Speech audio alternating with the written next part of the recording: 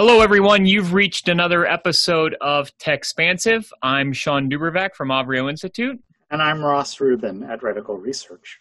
This week, we're going to dive into the news that Tesla, according to Elon Musk, is very close to level 5 automation in their vehicles, something they have continuously pushed towards.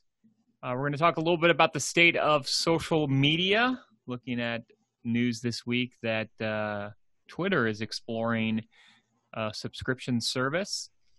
And we'll close out with a look at some of the preliminary benchmarks on Apple's silicon and some other chip stuff. So with that, Ross, let's jump into all things automation. And of course, Tesla is not the only story out there. Last week, Amazon bought Zoox for a bit over $1 billion as they quickly acquire self-automation and autonomous vehicle technology and IP. So clearly there's a kind of an arms race going on here as everyone's competing to be at level 5 quickly, but also safely. And at the same time, you have a lot of competitors in the space right now. You have a lot of tech companies. You have a lot of traditional auto manufacturers. Everyone is trying to get there. And so it looks like probably some of these companies are running low on cash. That looks like the story with Zoox, at least. It was probably a great time for them to sell to Amazon. And Amazon, with a very big treasure chest, is happy to come in and buy assets like that to help quickly build out what they might want in the future. So I think Amazon has a lot of potential applications for the Zoox technology. Probably the most straightforward one is that, of course, they have their own delivery fleet now, and this would clearly make sense for them to find a way to have those trucks run their own routes. But they're doing a lot of other things in terms of autonomous robotic kinds of products as well, experimenting with drones, of course, experimenting with delivery bots that can propel themselves around a neighborhood and drop off boxes, particularly interesting in this COVID era where so many companies are touting no-touch or contactless delivery options. There's probably some core technology there that could apply. But I think that beyond, I think there are things that might even be more relevant to their core service offerings.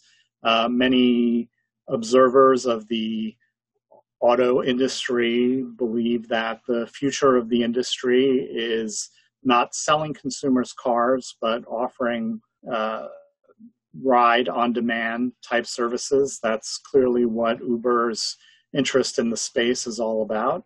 And of course, few companies have, as you've mentioned, Sean, a few times, done as good a job pivoting from one service to the next as Amazon. So perhaps a future Prime subscription could include a certain number of, certain number of lifts per month from the Amazon fleet. Or perhaps they could even do things like driving you to the nearest Whole Foods when you need to pick up some groceries and no deliveries are available, as has been the case during the epidemic. Well, it's been really interesting to me to see how Amazon's business has evolved, because they really started with a very global perspective. And if you think back to the early days when they didn't want to build distribution centers everywhere because they didn't want to create nexus, they were trying to avoid collecting tax, and they used that to advantage for a long time. They were a cost leader because for the most part, they weren't paying 6 to 8% sales tax in places. Probably where you are in New York, it's probably even higher than that. And then when they started to kind of move away from that, they quickly went local. So they went from this very kind of very centralized model, I guess, to a very decentralized model where they were building distribution centers very close and trying to drive, within the hour, within the 2-hour delivery. They bought Whole Foods. That to me is a more local play. And this feels in line with that. It feels like they've spent a lot of the time building the infrastructure. That was the early story of Amazon. Obviously, AWS comes out of that. Their supply chain management comes out of that. And now they're really focused on delivering local services. And so this really will, I think, open up opportunity for them in lots of spaces. It definitely makes them a potential service provider, like you mentioned. They could easily get into providing self-driving vehicles as a service, or it could drive into their no pun intended there, drive into their delivery vehicles. And I think we saw other news this week, obviously, on that with the acquisition of Postmates, or at least the announcement of Uber buying Postmates for $2.65 billion in an all-stock deal.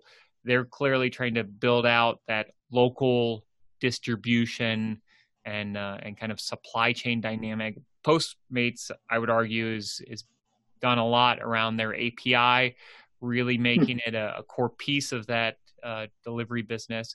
So we'll see if Amazon goes that same direction, being able to deliver not only the packages that you're getting over their traditional services, but also delivering food and meals and other things like that. I mean, I've always felt like the real promise of delivery, grocery delivery, food delivery, isn't in somebody's 1999 Honda Accord, but a delivery vehicle that's purpose-made to keep food cold or to keep food hot. And that feels to me like an autonomous vehicle, maybe a small autonomous vehicle, as opposed to a car on the road, but maybe something on a sidewalk or something that could deploy some kind of delivery robot. Sure. You know, and then you look at Elon Musk's claim that Tesla is getting close to level 5 autonomy, which for anyone unfamiliar is the highest level of vehicle autonomy. It means that essentially you can rip out the steering wheel and the brakes, and there's just no human interaction whatsoever. It's sort of an interesting claim by him because their so-called self-driving modes have not been super effective up to this point. But it's important to realize that he's making the claim that he feels like the core of it should be ready. I think maybe by the end of this year. And this is kind of the story of self-driving cars, is that it always seems that as you get closer and closer to 100%, it's just like that those last few percentages prove very, very elusive, and you need to have that for public credibility. And so, in some respects, even if you have this level 5 autonomy, and we don't really know if he will or when he will, the regulatory environment has to catch up with it. The public acceptance has to catch up with it. I think there's an excellent chance, even though, despite what I just said about, parts of it being elusive, that the technology will be there before local governments, municipalities are comfortable with the idea of authorizing these vehicles for a wide range of specialized tasks, much less the kind of general driving by consumer vehicles that would be Tesla's interest. I almost feel like a company like Amazon or maybe Uber has a better chance of getting limited approval for self-driving vehicles before a mainstream car manufacturer would. So, or even because there are more constraints, right? Even somebody like TuSimple that's doing truck autonomy. I think that's where the use case scenarios probably make more sense. But to your point, even a generalized driving experience in a passenger vehicle is a very specialized service in certain circumstances.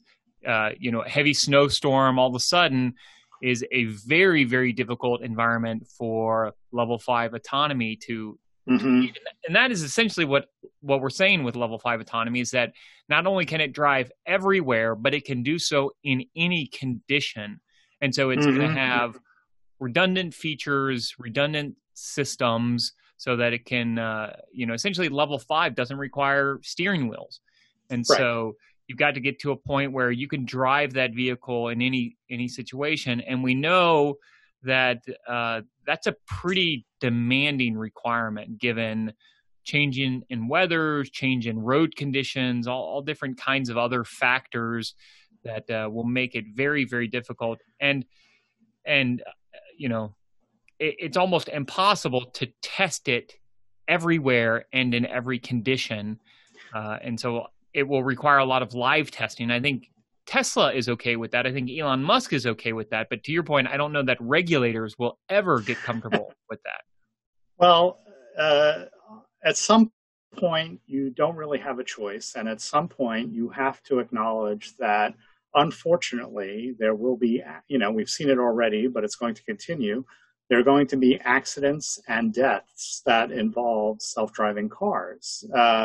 And so, you see one of these incidents and people freak out because it's new and unfamiliar. And it's a huge public education challenge because, it's like the old joke about running from the tiger. You don't have to run, you don't have to outrun the tiger, just have to outrun, your friend who's trying to run from the tiger, right? So the standard isn't that, the vehicle will never be involved in a crash,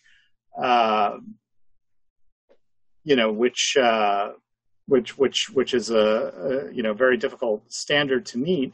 You just have to show that it's going to be overall much safer than having humans driving in a same situation. I mean, maybe what it comes down to is trying to show data that in the instances, and of course, you're also going to have mixed environments for many years where you have self-driving cars mixing with human-driven cars, and chances are the humans will cause more of the accidents in that scenario. But I think one possibility is that the cars, the incidents in which the cars do get into accidents, you're going to have to show that no human could have avoided an accident in that scenario. It's like, the tree just fell in front, and there was no time to react. And that's why the crash happened or something like that. Though I'm not sure that will ever be the case. I mean, early on, I think you're going to trade one accident for the other. So if you look at the accidents that have happened thus far, the Tesla accident in Florida, the Uber accident in Arizona, and even what I consider the very first accident caused by a self-driving vehicle was a Google car at the time, now Waymo, obviously. When it was merging into a lane, it ended up being sideswiped by a bus. And the argument was that the software didn't realize that you really needed to give way to larger vehicles even when you had the right of way. And so that's that's an accident that might have been prevented by a human driver. They might have seen a bus coming and decided, I'll just wait rather than try to merge here. The other accidents that happened in Florida with the Tesla might have easily been averted by a human driver. So at some level, probably early on, we're going to be trading one type of accident for another. You hope that the net result is fewer accidents, fewer deaths, fewer injuries, less damage. But early on, I think it will be tough to decipher it's hard to measure that null case where no accident happened and you don't really measure it. You can't measure it. But I think even where the technology is today, that is assumed, that once you have self-driving cars on the road, they will be so much safer than human drivers for a variety of reasons that, people are saying it's going to be the end of car insurance companies because the rate of accidents will be so low that there's no way they're going to be able to get justify the kinds of premiums that they charge today. The accidents will be so rare, and of course, over time, increasingly rare. Not only as more self-driving cars get on the road, but as the technology improves. Another thing with self-driving cars is that it's not just about the technology in the car itself, but as we move to 5G, there are standards in the works that are going to allow cars to communicate with each other, probably in a much more efficient means than humans could react to. So even in that instance that I mentioned where the tree falls, right? In the future, there may be a sensor on that tree that indicates to oncoming cars, hey, the wind is blowing and, there's X% chance that the tree may fall. So you may want to start applying the brakes. Well, and there definitely could be sensors built into the road, if not on the actual tree. Absolutely. So you have vehicle to infrastructure, and arguably some of those sensors might already exist, not necessarily built into the road, but you've got cameras everywhere, and those cameras are going to pick up that type of change in the environment, whatever that change is. So, and in fact, there was a press release this week by a consortium working on that kind of technology, Qualcomm, Ericsson, auto guys, essentially saying that they've started to do tests and it's very promising. So there you go. Well, so Elon's saying he remains confident that we will have the basic functionality for level 5 autonomy complete this year. Right. Elon, you've got about 6 months. We will be waiting. Moving on to our next. There'll be a lot of time to troll the SEC in the next 6 months. So. That's right. Moving on to our next story, the state of social media. We've had rumors, it looks like, that Twitter is exploring a subscription service. They had a job posting that mentioned it. They then scrubbed the job posting. They then put the job posting back up, realizing that the internet never forgets and never unsees what it has once seen. You would think they, of all people, would keep that in mind. Yes. It's always ironic when Twitter edits something, despite not letting the users edit things.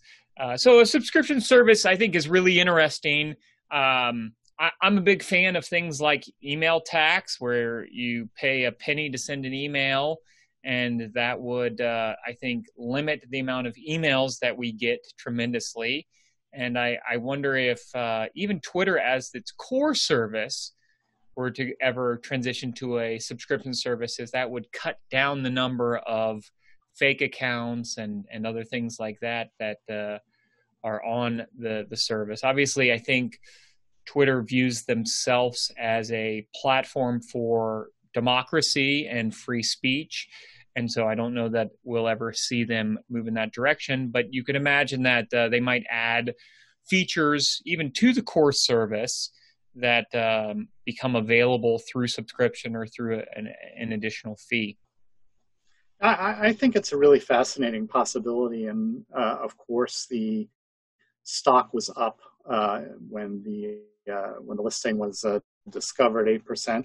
I'm sure a lot of that is due to a phenomenon we've discussed many times, not too recently, but we talked about it a lot last year when we talked about Facebook and the idea of revenue diversification. Twitter historically has been far behind Facebook in terms of ad revenue, so in some ways they would be even more motivated to try to launch something like this. And there are, I think, a lot of different ways they could go with it.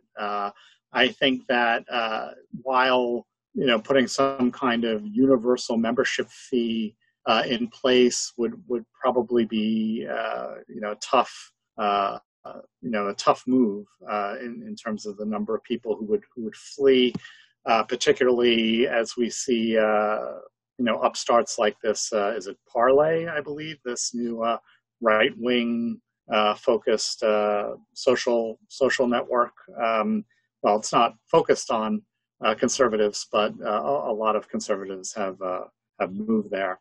But as a longtime user of Twitter, I have had many frustrations with the service in terms of there just being so much quality content there by people I would love to follow, and yet so much noise, right? And I think Twitter has tried addressing some of that recently with, for example, following topics. But I would be inclined to consider paying if I could get some really good, useful filtering, seeing all the tweets I want to see in a time efficient manner. Another route they could go is just offering a paid version of some kind of power user program or some kind of commercial program where, for a certain monthly fee, I get a certain number of, say, promoted tweets per month, and I could completely justify that if I'm, say, a small business and I'm looking to amplify my message on Twitter, for example. Ross, what would you pay for an edit button? That seems to be like a king's ransom, or at least $1 a month. Right. It is interesting to see. I think the problem that Twitter has is that they have this core group of users that are so adamant about what the service looks like, how it behaves, and don't change anything at all. It seems like the core users have a very hard time adjusting emotionally to any changes to the service. It could be that Twitter has some really interesting ideas and they just don't feel like they can roll them out without getting rebuked by their users, and so they're looking at maybe a separate service, maybe an add-on service to Twitter, and then that allows people to self-select. They can subscribe or not subscribe. And I think it's just been fascinating to contrast Twitter and Facebook over the past few months, in that Twitter was long criticized for saying, oh, we're thinking about changes, we're working on changes, and years went by and nothing happened, and there was a lot of vitriol aimed at Jack Dorsey. And yet, over the past few months, they've rolled out a lot of things. They rolled out the ability to constrain replies to tweets. They've rolled out these labeling measures for things that may be objectionable. I mentioned the subject-driven hashtag. So and even a few months ago, or was it last year, I think, the move to 256 characters up from, the iconic 140. So I agree with you, Sean. I think that there is a lot of loyalty, and people don't want to see it become, stray too far from its original look and feel. But I would say overall that the moves that they have made have been positive, and they have enhanced the experience for the overwhelming majority of users. Meanwhile, Facebook, continues to hit a lot of headwinds in terms of its approach and its policies of trying to maintain this unfiltered experience. News this week about a civil rights task force that they commissioned to audit the service that came up with found some signs of progress, but overwhelmingly disappointed in terms of the moves that Facebook has made. The continuance of the boycott that many big brands are engaging in with Facebook, and Zuckerberg allegedly saying that they'll be back, soon enough. They always come back. But these are a lot of these guys are huge brands, huge TV advertisers, some of the biggest CPG companies in the world, Unilever, Verizon, Best Buy, so I think that, this is probably the most effective way to try to affect change is to hit their revenue stream. Yeah. And it will be interesting to see how they pivot. I mean, the beauty of Facebook is that they do have a lot of resources. They have a lot of very smart people. They have the ability to adjust things. Some of their other platforms clearly are stronger than ever. Instagram is probably stronger than it's ever been and continues to thrive as it adjusts to its users. So, and it actually makes sense that they might experiment with some of this stuff on Instagram because it's a younger user base, probably probably more sensitive to a lot of these issues than a lot of the core Facebook audience. Yeah, I agree with that. Well, in our final story for this week's episode, we saw preliminary benchmarks on Apple Silicon, and it comes at the same time that NVIDIA's market cap surpasses Intel's market cap, long-held leader in the chip space. We've seen NVIDIA stock rise something like 60% year to date. So they've had a phenomenal run just over the last 6 months. Ross, your thoughts on the world of chips?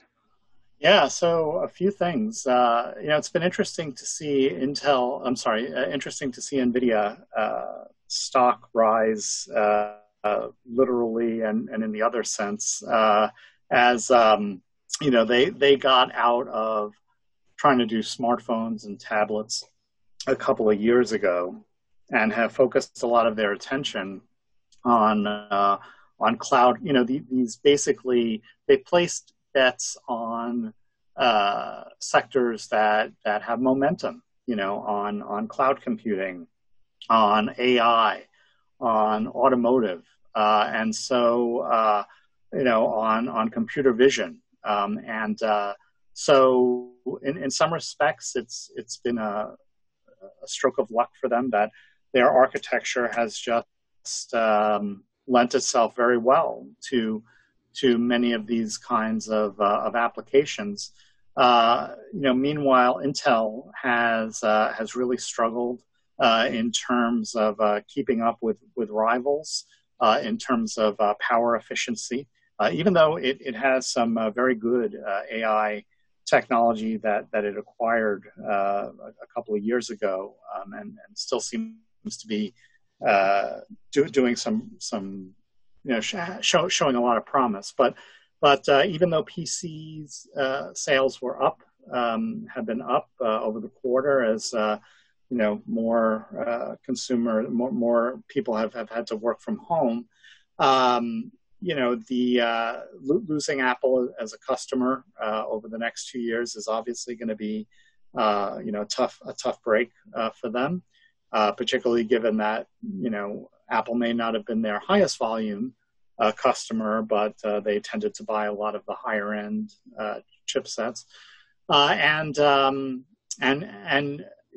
what Apple is showing in putting their own silicon and the results preliminary results that we're seeing with their own silicon is that essentially, we don't need you. We don't need x86 to achieve strong performance. In fact, we're seeing such strong performance that we can run virtualized Intel optimized applications at more than acceptable speeds.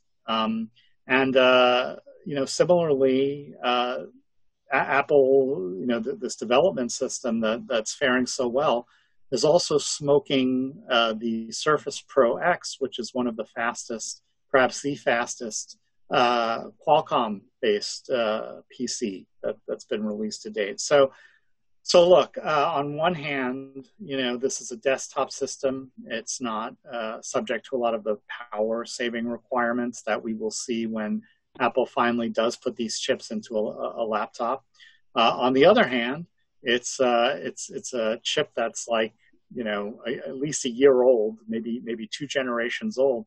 And so one would think that, especially when Apple does its first MacBook Pro, based on these chips, that they're going to put a new iteration, a new generation of this silicon in there, and it should may well blow the doors off other things that are out there. Now, I wrote for ZDNet this week that the success of these products has to do with a lot more than speed, and we talked recently about, for example, does Apple use its savings from not paying Intel to try to come down in price, which I think could be a lot more disruptive. But who knows what the compatibility is going to look like. Obviously, not everything will be there on day one. That's why Apple has committed to a 2-year transition. But it's off to a promising start. And, one would think that Qualcomm is also going to continue to get faster. It now has some strong competition, even among ARM processors, if not direct competition. And so, they're going to work on revving up their performance as well. So it will be interesting to see if they're able to do that, being so large and then kind of entrenched in their processes. But yes, the competition is clearly up and running, and you've got a new generation of users as well. So I look at my youngest son, who just built a PC, or is in the process of building a PC, and he so his review system is what other YouTubers are saying and what he sees from other streamers. And he said he really wanted to buy an Intel chipset, but it was just too expensive, and so he went with something from AMD. And he was looking for something that he could stream with, and that would give him the gaming experience that he's wanting. So it's just interesting to see the kind of competition coming from all sides. And you see that Apple obviously doing very well with their own proprietary technology. Yeah, that's a good point, Sean. I hadn't even considered their more traditional rival, AMD, which is winning many accolades for its high-end Threadripper architecture, particularly among enthusiasts, gamers. And, it's very likely that we're going to start to see more of that architecture in servers and cloud-driven computing as well. So a story will continue to follow. Probably a good place to wrap up this week's episode of Techspansive. Again, I'm Sean Dubervac with Avrio Institute, and you can find me on Twitter at Sean Dubervac. And I'm Ross Rubin, and even if you're not a paying Twitter user, you can find me there at Ross Rubin. But you won't be able to edit anything quite yet. Still. Thanks for joining us. We'll see you next week for another episode of Techspansive.